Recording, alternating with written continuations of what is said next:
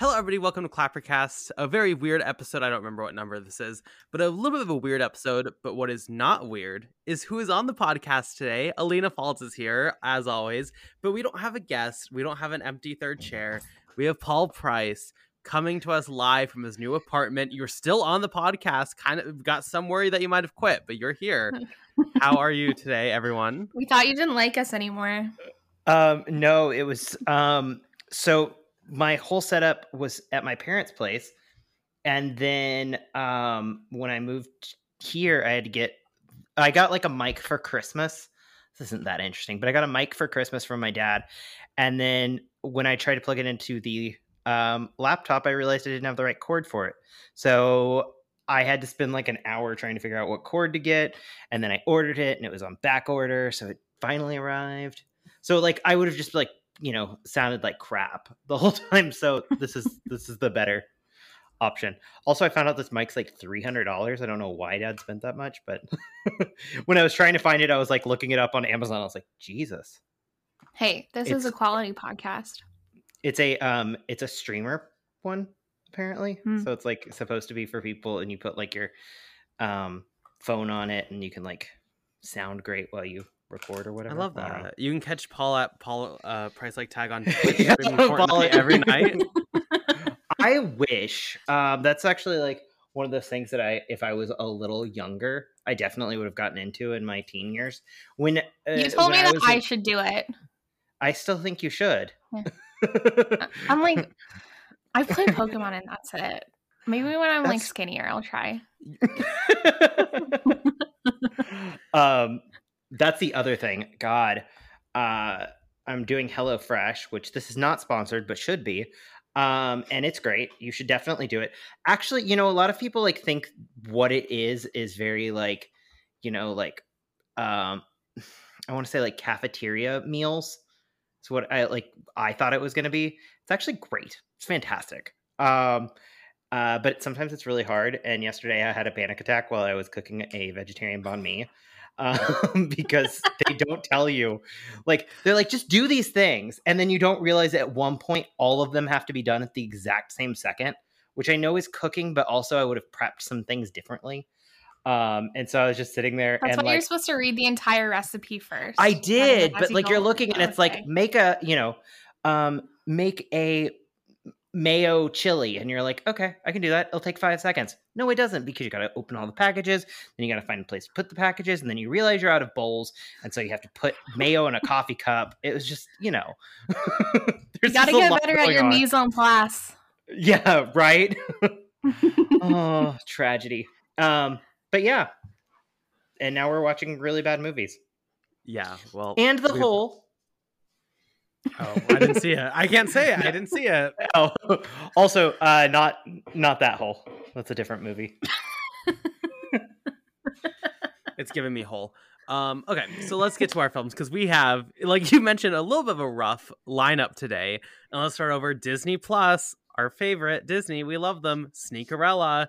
It's Cinderella, but gender swapped, and they have sneakers. It's really inventive, guys. Walt is back from the grave, creating great content. Alina, you can start us off with Sneakerella. I feel like Disney... You said Stinkerella, by the way. I didn't even realize. I said what I said. I feel like Disney thinks they will collapse as a corporation if we don't get a Cinderella adaptation every single year. I'm like, why? Okay, so Sneakerella, it's about this like kid who lives in Queens, and he goes to Manhattan one day for a sneaker drop. I don't understand sneaker culture. I think it's odd, but sure, this kid's super into sneakers. Whatever. And he meets this like girl in line, and it turns out the girl is like the daughter of a guy who is like a rich like sneaker brand owner or something. And like she thinks the original, I forget these people's names. She thinks like the main character guy is like an underground designer, and he's actually not. And then like she gets mad at him for lying, and I'm like, this is so stupid. I'm like, it's also a musical. I don't understand why this exists. Yeah, you're not wrong. I mean, I don't watch Disney Channel original movies anymore. I watch like the old ones I have nostalgia for, but I don't currently tune into like Bizarre of Arc the movie or whatever they're playing. So like I fully appreciate this is not for me. This is definitely for children. But yeah, no, it's pretty bad. I mean, it's very, very, It is very definitely boring giving Disney Channel original movie. in the worst possible way. Yes. I mean, there's just no Yeah. like I cannot imagine anyone watching this and being like, "Wow, it's so cool." Like just imagine a modern day wokish Cinderella that's gender swapping that has sneakers and you get it. Like it's not cute. The songs are not Mhm. good. It's not funny. There's no real style to it. Like it's what you expect in the worst of ways. It's not even like fun. You know, at least last year, I think Cinderella, Amazon Cinderella featuring Cabello was worse than this as a movie. But like at least that one I would watch any day over this because it was like fun bad. Exactly. Yeah, like this one, the Sneakerella just didn't have anything going for it. It felt like they were just like, oh, we have to redo Cinderella, but make it like really, really diverse. Yes. Because like the lead characters are Black, which is great, and then like the girl who's like the best friend of our main character, she like mentions at one point that she has a girlfriend, and I was like, okay, queer, it's cute, but then like they don't do anything with it, which I guess is also like a good thing. Like I kind of like when there's like diverse characters and they're not like there for like trauma or like an actual reason. They just happen to be whatever. Sure. Like that's the nice aspect of it. But then at the same time, it's just like this was really boring. And like none of the songs really like hit either. Like I'm not a musical girly. I don't enjoy a musical. But like there was no like good catchy songs. I feel like they wanted this to be like kind of in the same realm as like the Cheetah Girls or something like that. And just like because the Cheetah Girls songs like slap and are catchy, and like this one just didn't hit like I think Disney wanted it to. Yeah, no, what it feels actually, I kind of disagree. I think the process of this is Disney was like, we want a project that is woke. We want to show diversity because we want to show that we are diverse. What is something that we can do that's really simple? Let's just do Cinderella. We know that story. It's really simple to write. We got it. It's not good. I like seeing diversity, but I think it deserves better than this, to be honest. I don't know, but it's also Disney Plus original. I can't be too mad at it. I didn't like go to a theater to watch this. I'd probably be very mad then. Could you imagine watching this in a theater? I would leave. Christ. Yeah. I would have left the theater. Speaking of not going to the theater, I did also watch Firestarter. I was the only one to watch Firestarter out of this group. Everyone said they were going to watch Firestarter, so I didn't say that. Thursday night. I was not committed. Thursday night, loaded up Peacock, watched Firestarter, and it was bad. I don't have a lot to say because it is one of those films similar to Sneakerella where it's not fun to watch, it's not fun to laugh at, it's not fun to tear apart. It is just so incredibly boring. The story is that there's this girl who can like set things on fire when she's angry, and her parents also have powers, and they're like, should we teach her how to use her powers or should we teach her to hide them? And there's this guy after them, and like, oh, they're on the run, and is she gonna kill people because she can't control her powers? And it's so boring. Outside of the random score from John Carpenter, who's really good, like the score is fantastic. This sucks. It's just so boring. At least be funny bad. Don't just be stale bad. But again, happy this was on Peacock. They buried this film.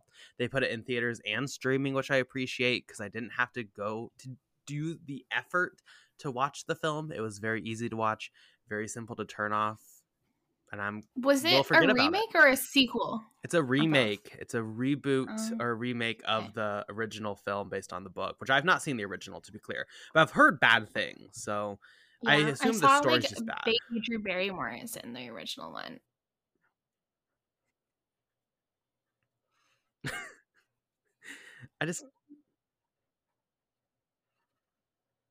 Yeah, and I think there's another one coming this year. I forget which one it is, but like there's either with Stephen King, it's either really good or really bad. It tends to be, and this one is really bad. And I hope the other one's really good. I forget what it is this year, but I think it's coming out in like September. So we'll get to that when we get to it.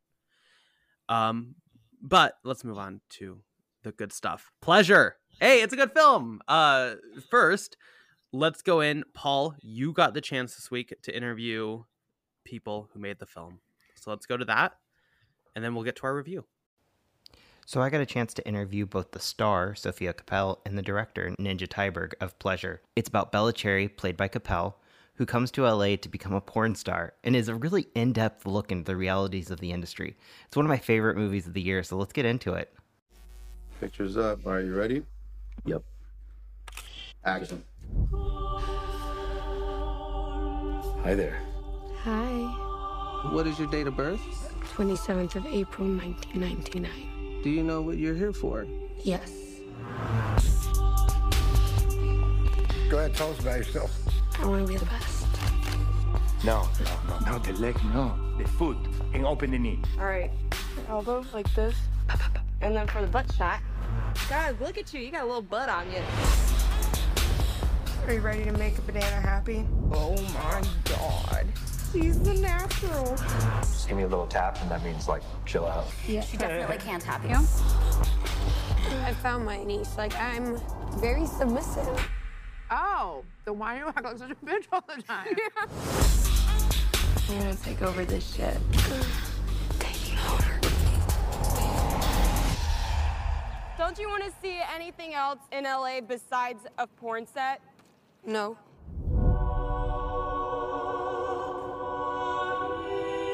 What really drew you out here? Because this is a long way from home. Hello? Hey, Mama. I'm just out here because I want to fuck. This is your life, Linnea. You book without agents? You're the one in charge. What if I would do it for free? And when you really want something, you can do anything. Everybody's gonna want to be booking you for crazier and crazier shit. It's you and me. No. Beautiful. Feel the passion. When the camera came on, you were like... I love being in front of the camera. I love having people watching me. Look at me. I'm here to be the next big porn star.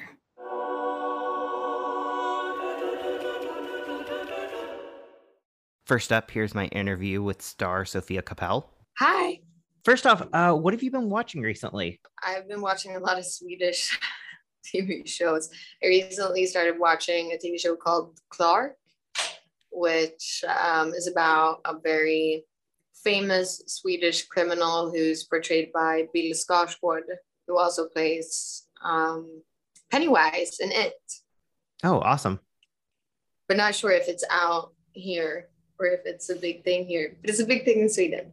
That's cool. So tell me a little bit about yourself and what you were up to before doing Pleasure. So I'm 24 years old. I'm born and raised in Stockholm in Sweden. Prior to Pleasure, I worked as a visual merchandiser. So I worked a lot with clothes. I also used to work as a salesman. So on in call centers, being the annoying person who calls you at very bad times, trying to tell you things. Yeah, that's what I did prior to Pleasure. Not much. What were your initial thoughts when you heard about the film? Were you like excited, nervous, kind of mixed? I mean, I got to the audition because Ninja had been looking for the main character for over 1.5 years. So she had sent out character descriptions to people that she knew very many people. One of them happened to be a club manager who worked at a club that I really liked. And at that time I was in therapy for body dysmorphic disorder. So I was continuously putting myself through any situation that made me feel uncomfortable or uneasy to challenge myself. And one day I met him when I was out clubbing and he said, "My friend is making a movie. I think you have what she's looking for. Would you like to audition?" And my initial thought was absolutely not. So I did it. But it had nothing to do with the subject. When I learned about this subject, I was more intrigued. I think porn and sexual discussions in general are very important, especially for me. I'm I mean, I grew up with internet. Porn has been very accessible to my generation. And I think the way that we consume porn is not the healthiest, to be honest. So what was the audition process like? So the first audition was one scene where Bella, who had another name back then, went to an agent and tried to get an agent, and she was like trying to pursue him to become her agent. And that scene was mostly improvised. And then we did a scene, which is not in the movie, but it was a scene where Bella goes back to Sweden and she meets her younger brother, who essentially has been like bullied or picked on because Bella went to Los Angeles to do porn. So those were the first two scenes that I did. And then I now know, like, in the aftermath, I know that Ninja was very excited that I was there. She actually asked me for a callback during my first audition. She didn't wait until I left. She said she invited me back during my first audition. But I think I went on maybe 3 or 4 auditions before she called me and told me that I had gotten the part. And I immediately said yes, but then she told me, like, no, you have to wait at least a week before you can say yes. You have to talk to your parents and your family. But obviously the answer still remained yes. But Ninja made her mind up before I knew that I got the part. So you mentioned the family and stuff. How did they react to the role? When I first auditioned, before I knew that I got the part, I didn't tell my mom, especially what the movie was about, because I had moved out from my mom's house by that point anyway. So I was a bit like, I'm grown now, it's my decision anyways. But of course, I wanted my family support. But she Googled and found out what the movie was about before I told her. But then I just told her to Google Ninja as well, and then call me back and tell me what she thought. And Ninja used to be an anti-porn activist. So my mom read quite a lot about that. And she was like, okay, I feel safe now. It's fine. And my dad, he basically just told me, like, you made good decisions so far in your life. I trust that this will also be a good decision. And they're my biggest fans. I couldn't have asked for more supportive parents, and my brother especially is amazing. I also have an amazing boyfriend who is super supportive. He came into the picture way later though, but my brother and my mom and my dad and like all of my family has been really supportive, and they trust that I am a smart, intelligent lady who will make good decisions for myself. And I think I proved that this was one of them. That's awesome. So was there like a learning curve to get into this character? Because I'm assuming that you're different than Bella on a lot of respects. Yeah. And did you have to do any like research? Did you go to any porn sets or anything like that? Or yeah, I got involved in the pre-production as soon as I got the part. So I actually went to Los Angeles like 6 months prior to us shooting. And I went to porn sets. I went to different venues and events, porn events. I hung out a lot with Mark Spiegler, so I got to feel what it was like to be one of the Spiegler girls. But for me, most of the preparation, what helped me the most prepare for the character was to speak and actually build like actual genuine relationships with people in the industry, and being able to have very genuine discussions and asking all the hard questions that might be uncomfortable, but that was important to me to understand. And I think throughout the process, my questions kind of changed from why are you doing this more to what do you get out from doing this? Because I had a lot of prejudice. I thought that, especially towards women, I thought that most of them would be traumatized or broken, which is very not true. It's the same as any other industry, and traumatized and broken people are everywhere. They're not centered in the porn industry, I think that would have been crazy. I met so many women, especially with so much agency and super intelligent. They know so much more about patriarchy and feminism than I do. And actually like trying to understand, or rather like trying to understand myself, because my prejudice, I was completely wrong. And I had to be very open to being wrong to do a genuine and authentic character, or portray the character very authentic. But it was also a lot about developing the character with Ninja, understanding how she works. I mean, we don't know her backstory, which is on purpose. So I had to know more about how she feels and what her thought process is and how she works as a person, rather than what was her background or what pushed her into making this decision, because there's a lot more to that. And I was also very involved in the casting process. So essentially everyone who has a part in the film auditioned with me as well. So that also helped quite a lot in the sense of like getting into character, because I was Bella for quite a long time, at least a year. I was more Bella than I was Sophia. Wow. And what was it like working with the mostly adult film star cast? It made my life so much easier. I think that this movie would have been quite hard to make if we didn't have so many people from the industry. It was really a big asset on set, and to me, it really helped me to be more comfortable. It helped me make my portrayal of Bella more authentic and genuine. Even for like sex scenes and whatnot, it's kind of like going to a gynecologist. Even if it's uncomfortable, at least you know you're not the first person that they're going to see naked. And it was the same for me with when I was surrounded by adult performers. But I mean, the imagination is a very strong tool. I wasn't as naked as you might think I was. I wore shorts and underwear for most of the sex scenes, because we're not seeing most of my body for most of them.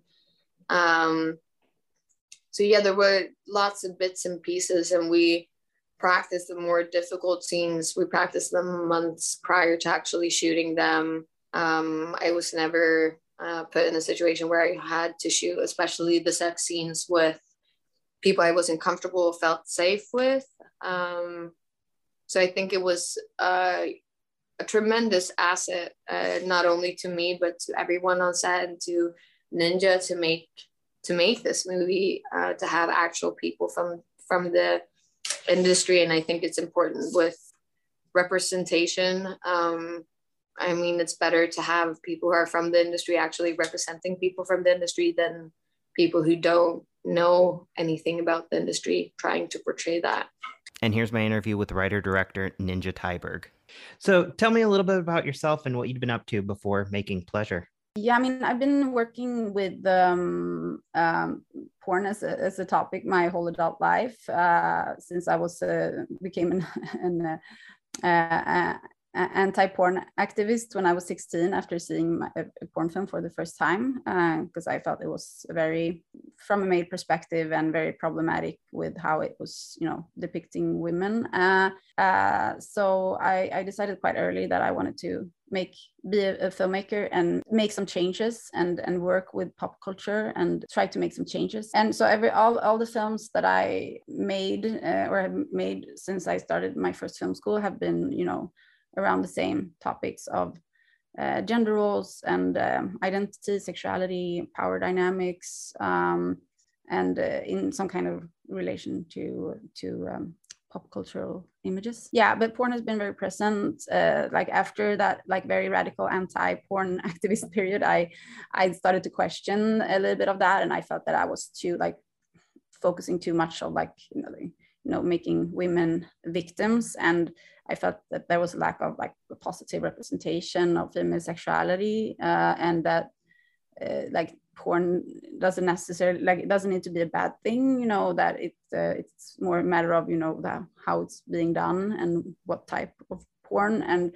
so I started to nuance my view on it, and I became interested in feminist pornography. I also started to question that a little bit of like who's allowed to say what is liberating and what is oppressive, and I became interested in the people doing mainstream pornography and what their view were, and that from there came the idea of the short film Pleasure that I shot premiered in Cannes in 2013. So what was it like reaching out to people like Mark Spiegler and things, and trying to explain what the movie was about and do all of that? I mean, it was much easier than I thought. I kind of expected the people to be suspicious, but because I had the short film, I could show that and show that I want to portray the people, or I want to show, you know, what's going on, you know, behind the scenes, and that I was really fascinated by this world, and that I wanted to learn. There's like, it's such a one-dimensional idea about or how the industry is being portrayed in mainstream media. So what was the casting process like, and how did you eventually find Sofia?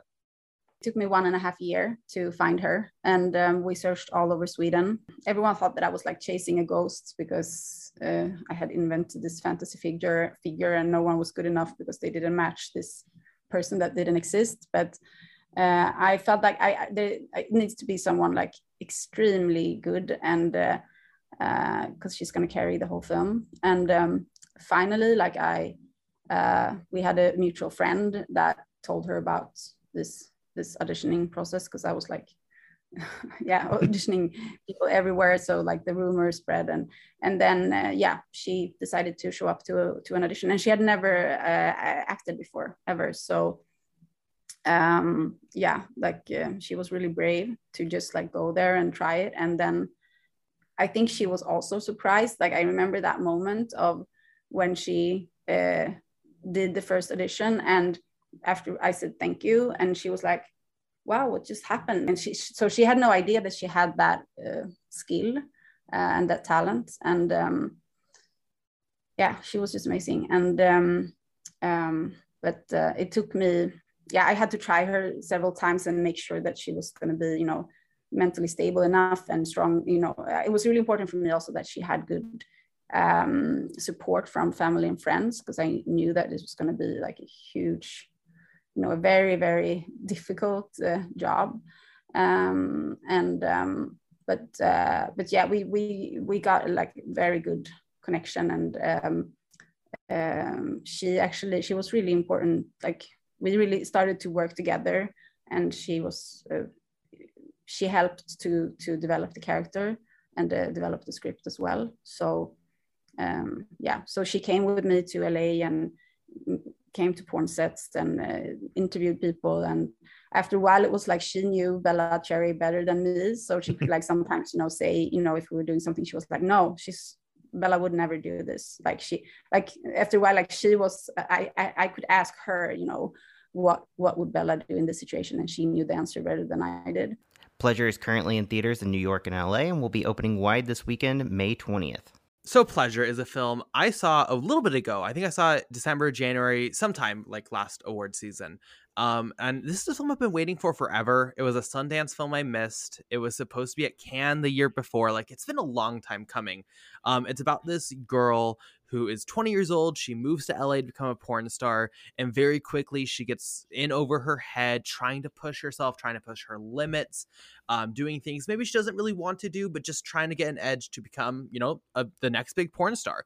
And I think this is great. As someone who had a lot of issues with like Red Rocket, I think this is just such a better take on the dangers and the issues and the layers of the porn industry.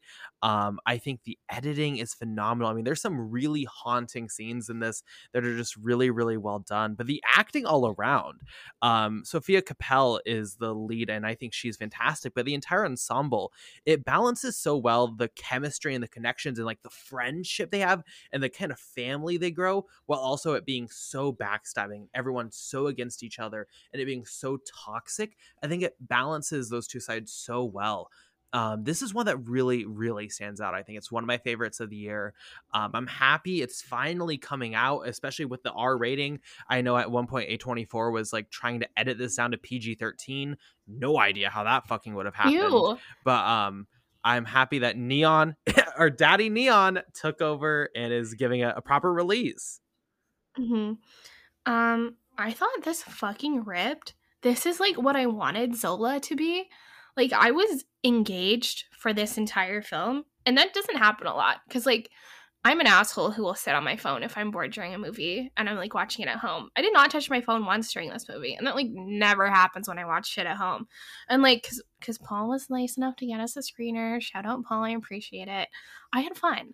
And, like the main character, like Bella Cherry, like Sophia Capel, she's like an actual actor, but then most of the other people in this movie are actual porn stars. And I was just like sitting there and I was like, oh my god, that's Mick Blue, that's Axel Braun, that's like a Bella Danger. I was like, oh my god, I recognize all these people because I'm a dirty little slut who watches porn. But I was just like, oh my god, I think the way they did that just works so well, because like they're the only people that can like truly understand what this industry is like. I think that was genius. Like, and they all did such a good job, which I was surprised about, because, you know, porn is like known for being a bit bad at acting, but they fucking killed it, man. Like, it was like just really good. It is very sad at points as you watch like Bella Cherry like succumb to the industry. Like, she's pressured into doing like a hardcore like graphic scene that she doesn't want to do, and then like this is like going to be a very triggering conversation, by the way, listeners, if in case you couldn't tell already. Like, she gets like, I don't know, practically raped by like two fellow porn stars. Like, they were just doing their jobs. She felt like she couldn't say no because like she'd cost everybody time and like no one else would get paid, so she feels like she has to go along with this like terrible scene, you know? And like later on when she's like, she recommends her like old roommate, or I don't know if they're still roommates for like a boy girl scene, and like the male porn star was like a dick to her roommate at like a previous party.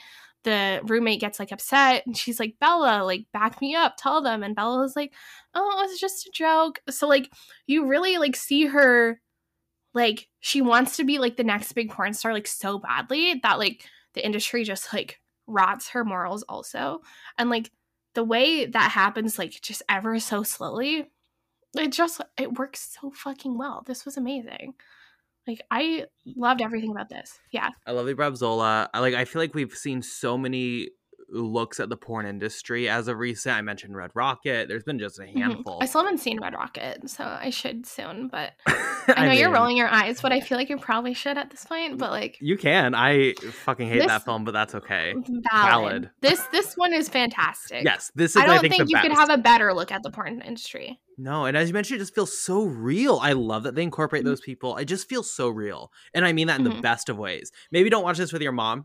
You know, I would. Do not. Happy Mother's Day. I watched this at my grandma's house in her basement, and I was like, please do not come down these stairs. I will scream. Yeah. No, definitely would not be good. I wouldn't watch it with anyone I know, actually. I don't think I would even go with my friends, but it's really good. It's really worthwhile. Like, I don't like, it's one of those movies where it's just like so good that I don't know what to say about it, you know? It's really one of those where like the best thing I can say is just like go watch it. It's worth it. Every aspect, like there's really no complaints I have with it. Like it is really well done to the point where like it just deserves to be seen. Every other thing, it's like I feel like it's worthwhile to give a reason why it's good and all this just so you can see if it's good or not for you. But like I really just feel as long as you can handle, to be clear, some very sexual maybe things that'd be triggering, I think it's phenomenal. Yeah, if you can handle it, if you watch porn regularly, I feel like you should watch this. Especially if you watch like graphic porn regularly. Like sometimes you need to feel bad about yourself for watching shit like that. And the summer of sex has started. Yeah, go crazy. Man, like I know this is like technically a 2021 release. Since it came out at like Sundance and did like a festival run last year, and like it's only like officially coming out now, but like I'm like shocked that this didn't get like any recognition, like, at all. Because, like, Sophia Capel, like, fucking killed it. And, like, I've not heard her getting, like, any acting recognition.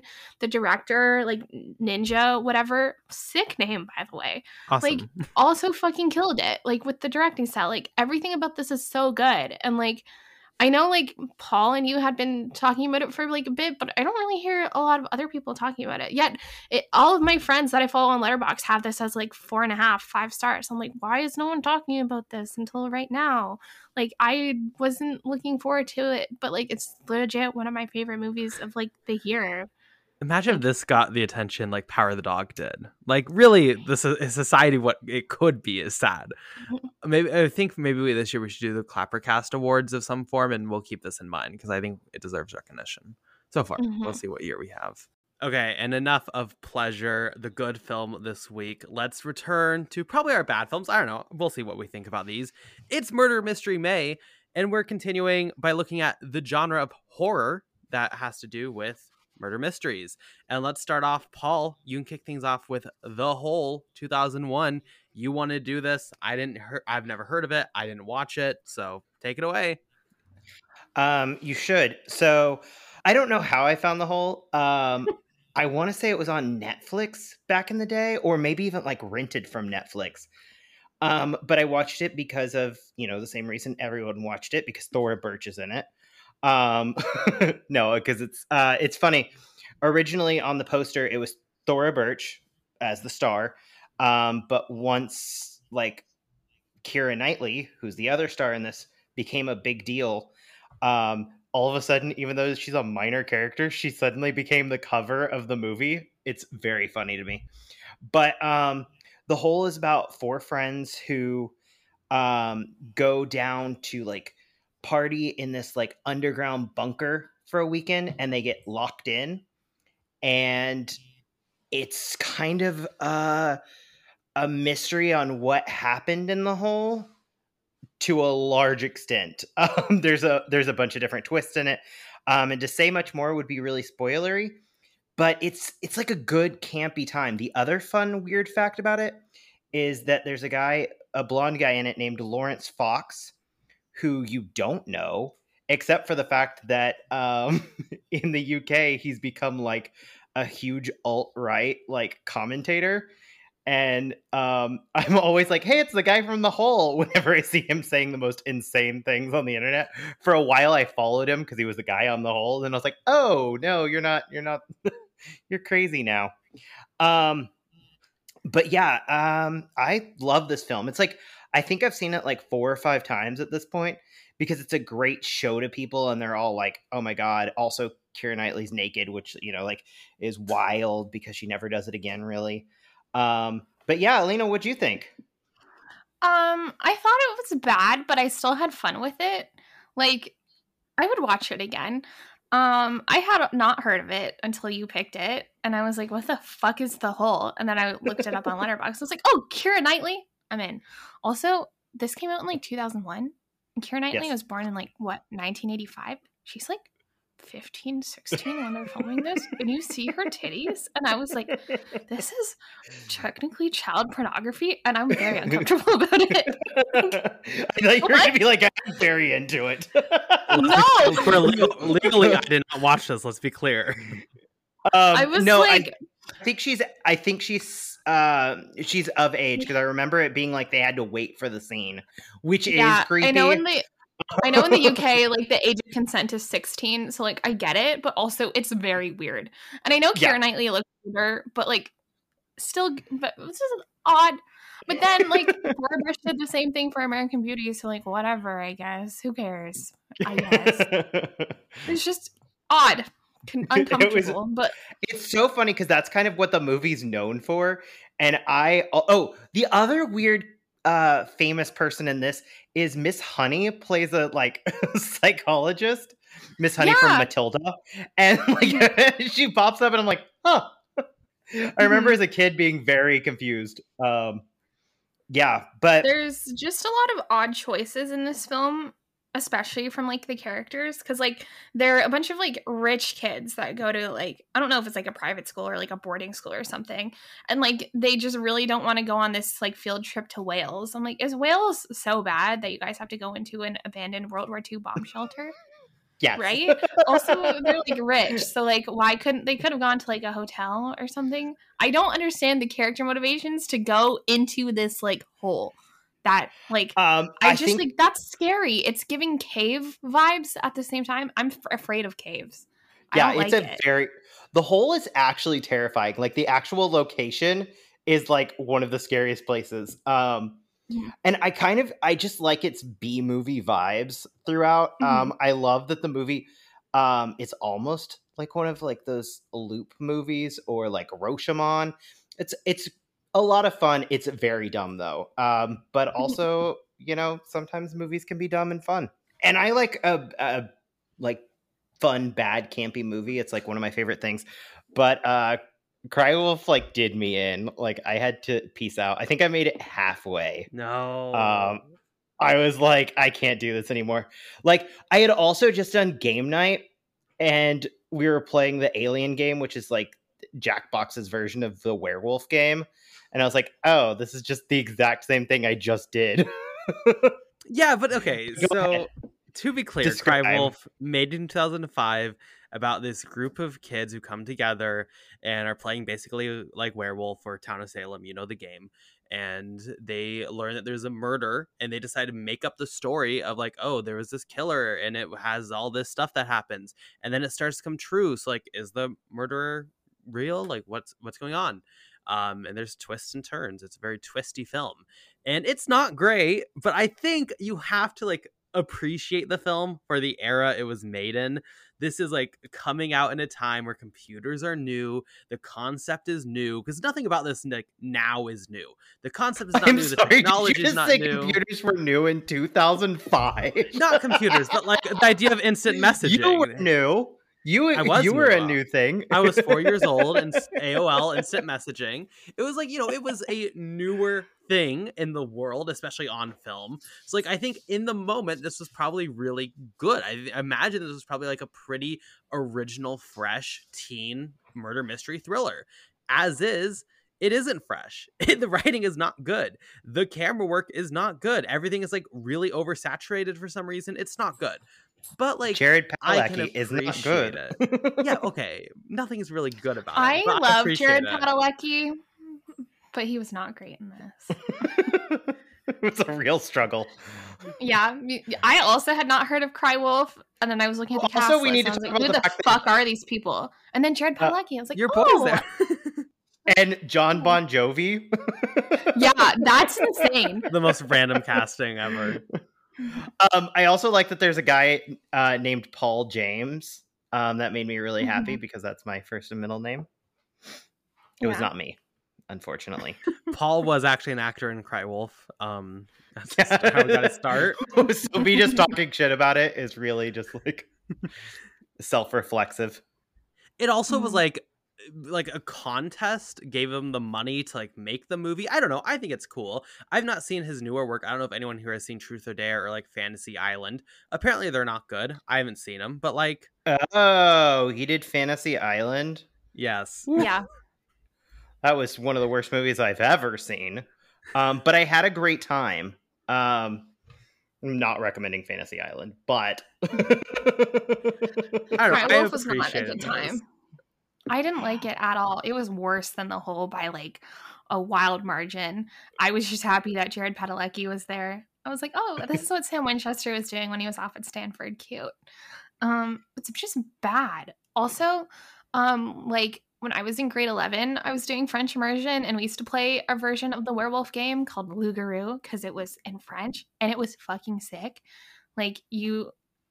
It's kind of like Mafia, but like there was werewolves and then the other people were villagers and there was like a fortune teller and a sheriff and like hunters. It was like a whole thing that the entire class played together and we did it to like practice our French. And I was just like, this shitty game we used to play in grade 11 French class was way more interesting than this movie. So I take it neither of you played the AOL game Cry Wolf like that came out. It was basically an online version of that for this movie. They made a No. game for this movie. I didn't play it. That's I was sad and 4, depressing. but okay. I've never played. I don't know what AOL is. I'm too young for that. I know what AOL is. I know what it is. I've never used it. Is what I mean. AOL Instant Messenger, so easy to use. No wonder it's number 1. Like that was the ad, and they used to say it all the time. I used MSN Messenger. That was a thing. Also, it must have been really sad for that campaign when it no longer was number 1, and they had to change the whole ad campaign because they were losers now. And I think AOL just kind of sad, you know, like it gets more sad by the year. Yeah. Is AOL still a company? I don't know. So. Probably. Like MySpace is still a bit of a thing, isn't it? I like how its new logo is just AOL dot. And it's like in like a bold sans serif font. Yes, it is still around. It was owned by Time Warner until 2009. Then it was owned by Verizon till 2021. Now it's owned by Yahoo. Yahoo's just buying all the dying stuff. They bought Tumblr. I think it's time for Crywolf 2. Let's rejuvenize the brand of AOL and let's bring it back. I also appreciate the end of this, not giving away spoilers, but it's kind of like Saw, where they like it feels like a very bad Saw at times, where they try to recontextualize everything, and I appreciated that. The score I really like. The reveal is just insane. Like, I'm not going to ruin it, but like when you find out the character motivations about like why they did it, I was just like, all this for a bit of dick. I don't understand. These two movies are like The Hole and Cry Wolf are like wildly similar in like plot, point, and execution. It's like it's crazy how similar they were. So funny because we picked them separate. And we didn't see either of them. Well, at least I didn't see Cry Wolf. I don't know if you saw The Hole. So. Oh, I went on a whole tangent about how I'd watched it like 6 times. Honestly, I tune you out when you talk. I don't know. No, it's also like, I think that was like the last thing Thora Birch did before she disappeared off the face of the planet for like 10 years. Yeah, it really is like crazy? She did the whole Ghost World and then just goodbye. That was it. Flop. Ghost World's pretty good though. Have you ever seen it? Mm-mm. Oh, is that the one with Scarlett Johansson? That's the 2001 one? I have not seen it. It's on my watch list. But I should.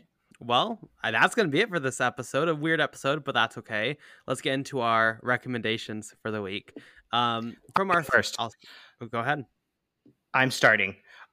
Because it fits with the theme and is way better than anything else other than pleasure. I just watched Hugh Laurie did an adaptation of the Agatha Christie novel Why Didn't They Ask Evans? Which I had started the audiobook as a kid and I wanted it to be a Poirot, and it wasn't Poirot. It was just some 2 randos. So I was not interested, but I always was like, what's the twist? So basically the mystery is this caddy finds a dying man at the bottom of a cliff, and his last words are, "Why didn't they ask Evans?" And then he dies. And so you're like, well, what the fuck is that? And so the whole mystery is finding out like what that means. It's so much fun though. Hugh Laurie is a really good director. I'm very surprised about that. He's a great writer. It was a lot of fun. It's Lucy Boynton, who's dating Rami Malek, or married to Rami. And then Will Poulter is in it, and he's also really fun. It's just like it's a good little mystery. I think it's only on BritBox, but you can probably find it at some illegal places. Definitely give it a watch. It's 3 episodes, so it's like a long movie. It's great. Love that. Alina, what's your recommendation this week? I watched Tower this week from 2016. I've been getting back into borrowing DVDs from the library because I hate paying to rent things if I can help it. And shout out to the Ottawa Public Library. I love that place. It's an animated, rotoscope animated documentary about the 1966 shooting at the like University of Texas in Austin, and like so it's like mostly like, recreated like scenes, obviously, and like it was just really freaking sick how they did everything. And I also really liked it because it put like all of the emphasis on like the victims and how like they were impacted. Like they barely talk about like the shooter like at all. And I thought like how they handled everything was really like respectful, and it was also just like a really compelling and interesting and unique documentary. So I recommend it. My recommendation is also animated. Paul, I know you apparently like this according to your letterbox, which I was somewhat surprised by. So I had some weed left over from our 420 special, so I got high and watched The Point, which is this very strange animated feature with a bunch of like fun songs, and it's about this. It's Carson. Under the guy. What? Carson. Paul. What's my dog's name? Oh, Arrow. Didn't. It's even... named after the. It's I didn't named even after put the it point. Together. That's great. Didn't even get. Wow. Didn't even see you. Yeah. Didn't even put it together. He's named after the point. In the point, the main character has a dog named Arrow, and it has a fantastic little song called "Me and My Arrow," which I sing to him 200 times a day. So continue on, but wow, I feel like I've just been like saw at the end of Cry Wolf recontextualized, like I missed it all along. Yeah, it's basically it's this very strange animated feature. It's told like a guy's telling his child a story about this city and this world where everything has a point. This kid comes along, Oblio, I think it's his name, and his head is round. It's not pointed. So he gets kicked out, and he's like going through this forest of no points. And then he realizes everything has a point, but having a point is no point. And it's just, I mean, you should get high and watch this. It's on Criterion Channel right now. It's very, very fun. The songs are all amazing. I've been like have multiple now on my playlist. Alina, I think you would like this. I really liked it. I don't know. I hadn't heard of this for some reason, but it's really good. Yeah, no, it's fantastic. Put it on my watch list. Yeah, and the song "Me and My Arrow" is fire. Yeah, no, it was originally an album, and then they made a animated movie over it. That's so cute. Yeah, it sounds adorable. You would really like narrated by Ringo Starr. Great. Oh, yes. I'm in. That's all you need to say. Oh, so good. Cool. Well, let's find where everyone is on social media. Paul, where are you? At Price Like Tag on Twitter, Instagram, and Letterboxd. Alina? At Alina Falls on Twitter, Letterboxd, and sometimes Instagram. And you can find me on Twitter at BP_movie reviews, Letterboxd Carson Tamar. Thank you so much for listening. Find us on Twitter at Clapper Podcast. Email us at clappercast@gmail.com. New episodes every single Tuesday. Thank you so much for listening. Goodbye.